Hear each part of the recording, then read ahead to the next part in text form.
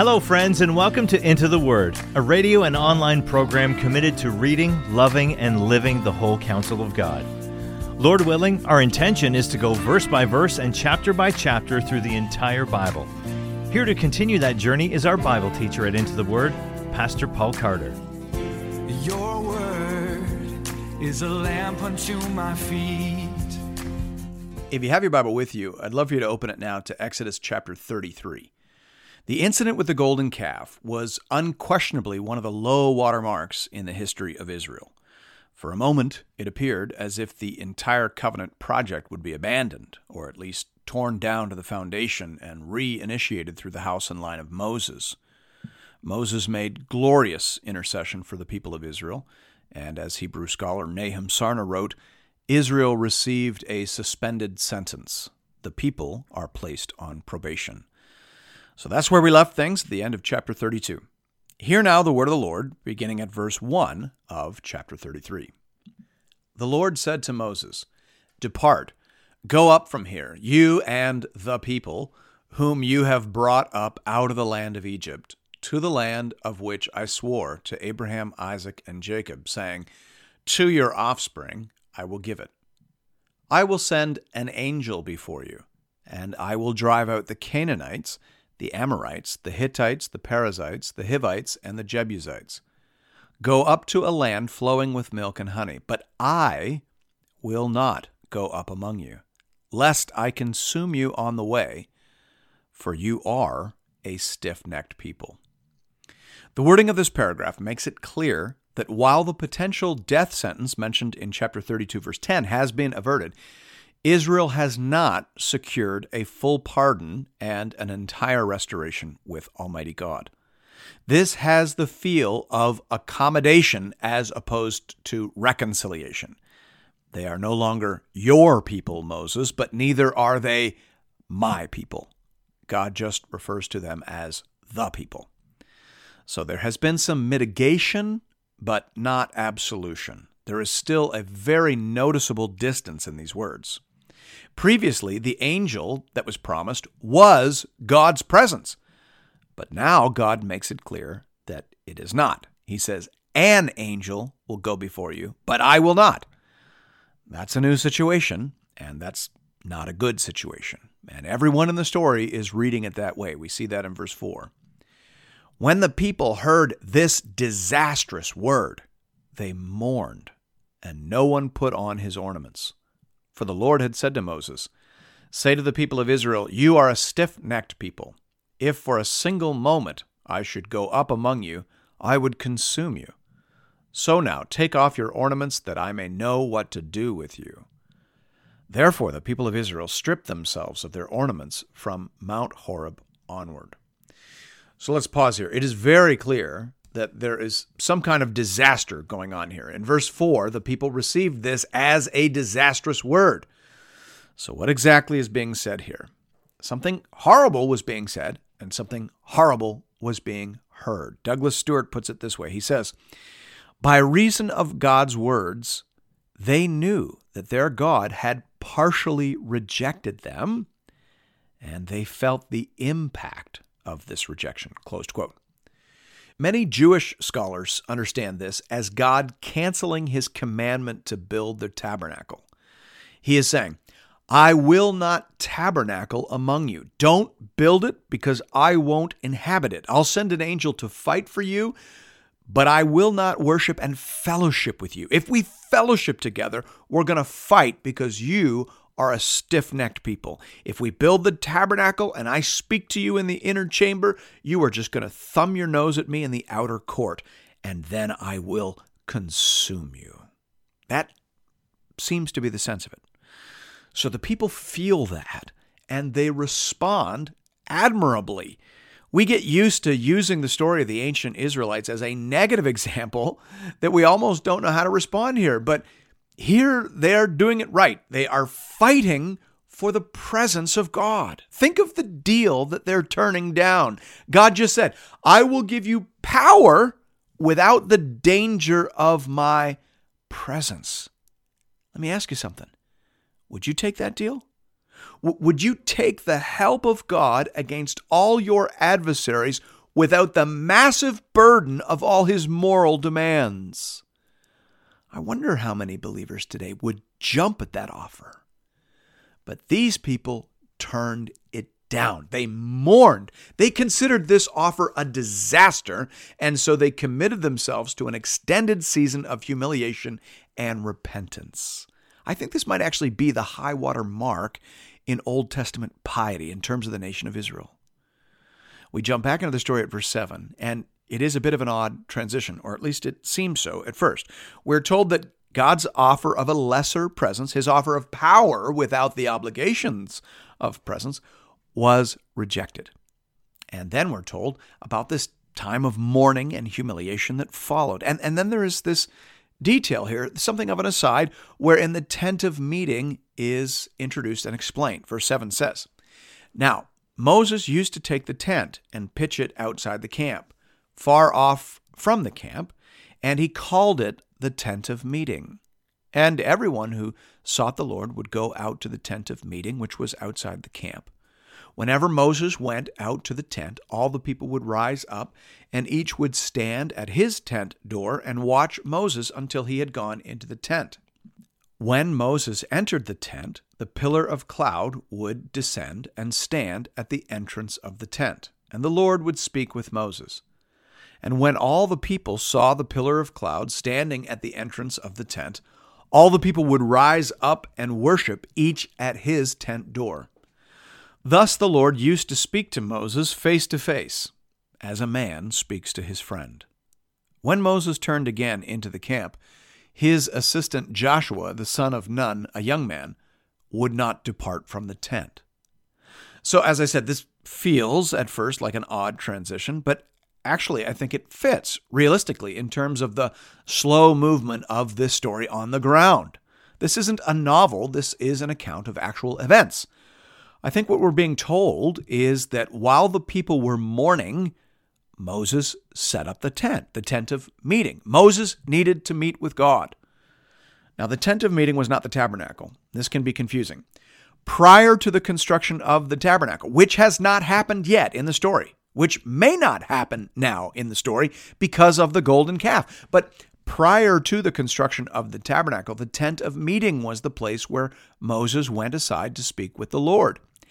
After the tabernacle was in fact built, sorry for the spoiler there, the tabernacle is sometimes called the tent of meeting because the tent proper at the center of the tabernacle complex was the new tent of meeting. So I hope that's not too confusing. The point is, while the people were mourning, Moses was seeking the Lord. And Joshua understood that the most important thing happening in all the universe was the conversation going on inside that tent. He knew exactly what hung in the balance. And now we get a sense of that conversation. In verse 12, we are told, Moses said to the Lord, "See, you say to me, bring up this people, but you have not let me know whom you will send with me." So Moses understands exactly what is at stake. He has picked up on the cues in God's language. He says, "God, you used an interesting phrase back there. You said that you will send an angel, but you made it clear that this angel was not your presence. That's not how you spoke before, God. You said before in Exodus 23:21 that the angel would have your name in him. I understood that to mean that the angel would be you, that it would be the full manifestation of your presence with us.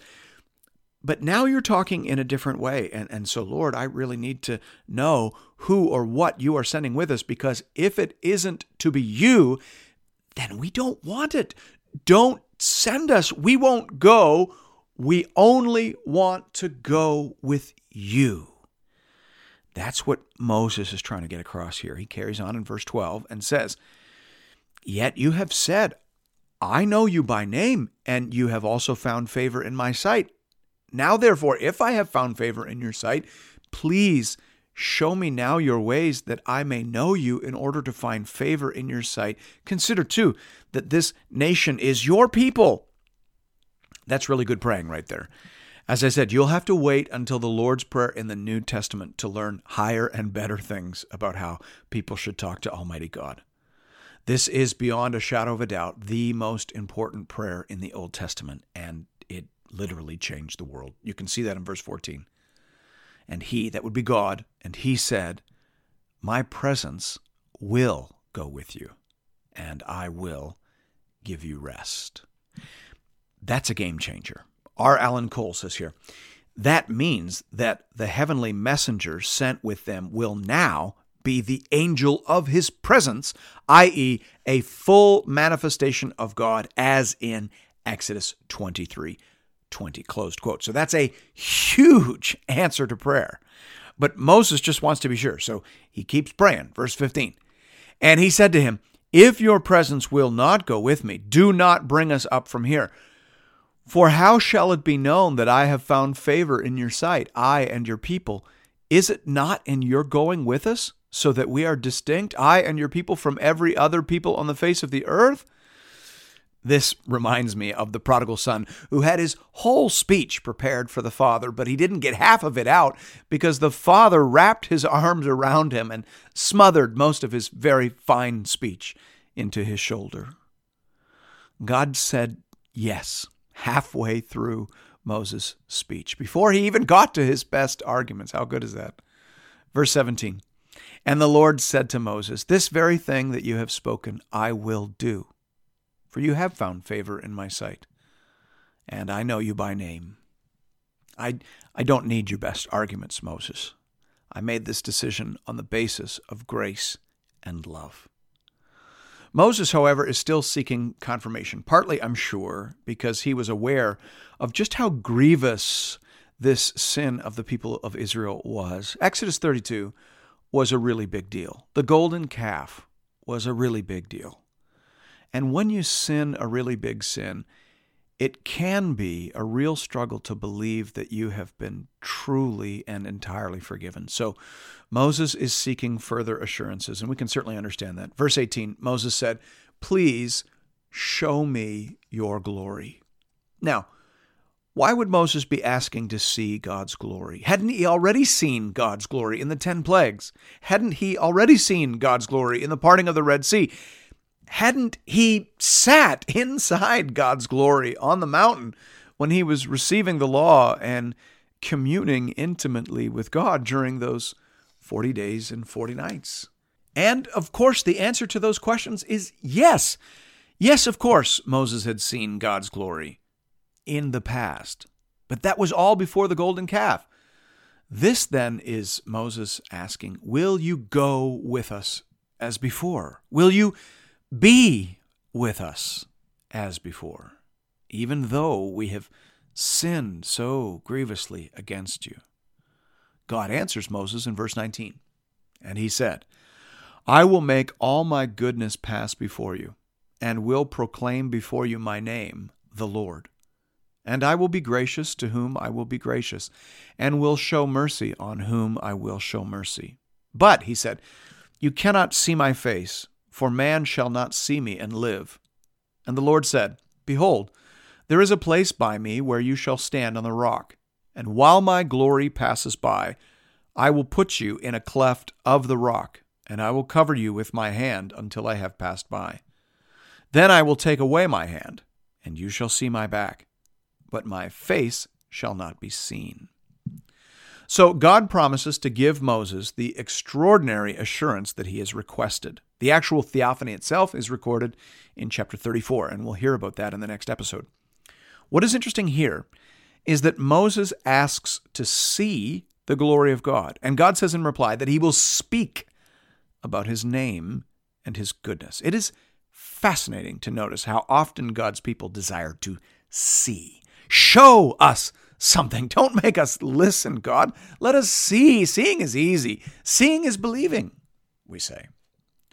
And yet, it is in fact visual representation of God that is expressly forbidden in the second commandment. And it was a desire for a visual representation of God that got Aaron and the people in trouble in Exodus 32. People want to see, but God tells them to listen.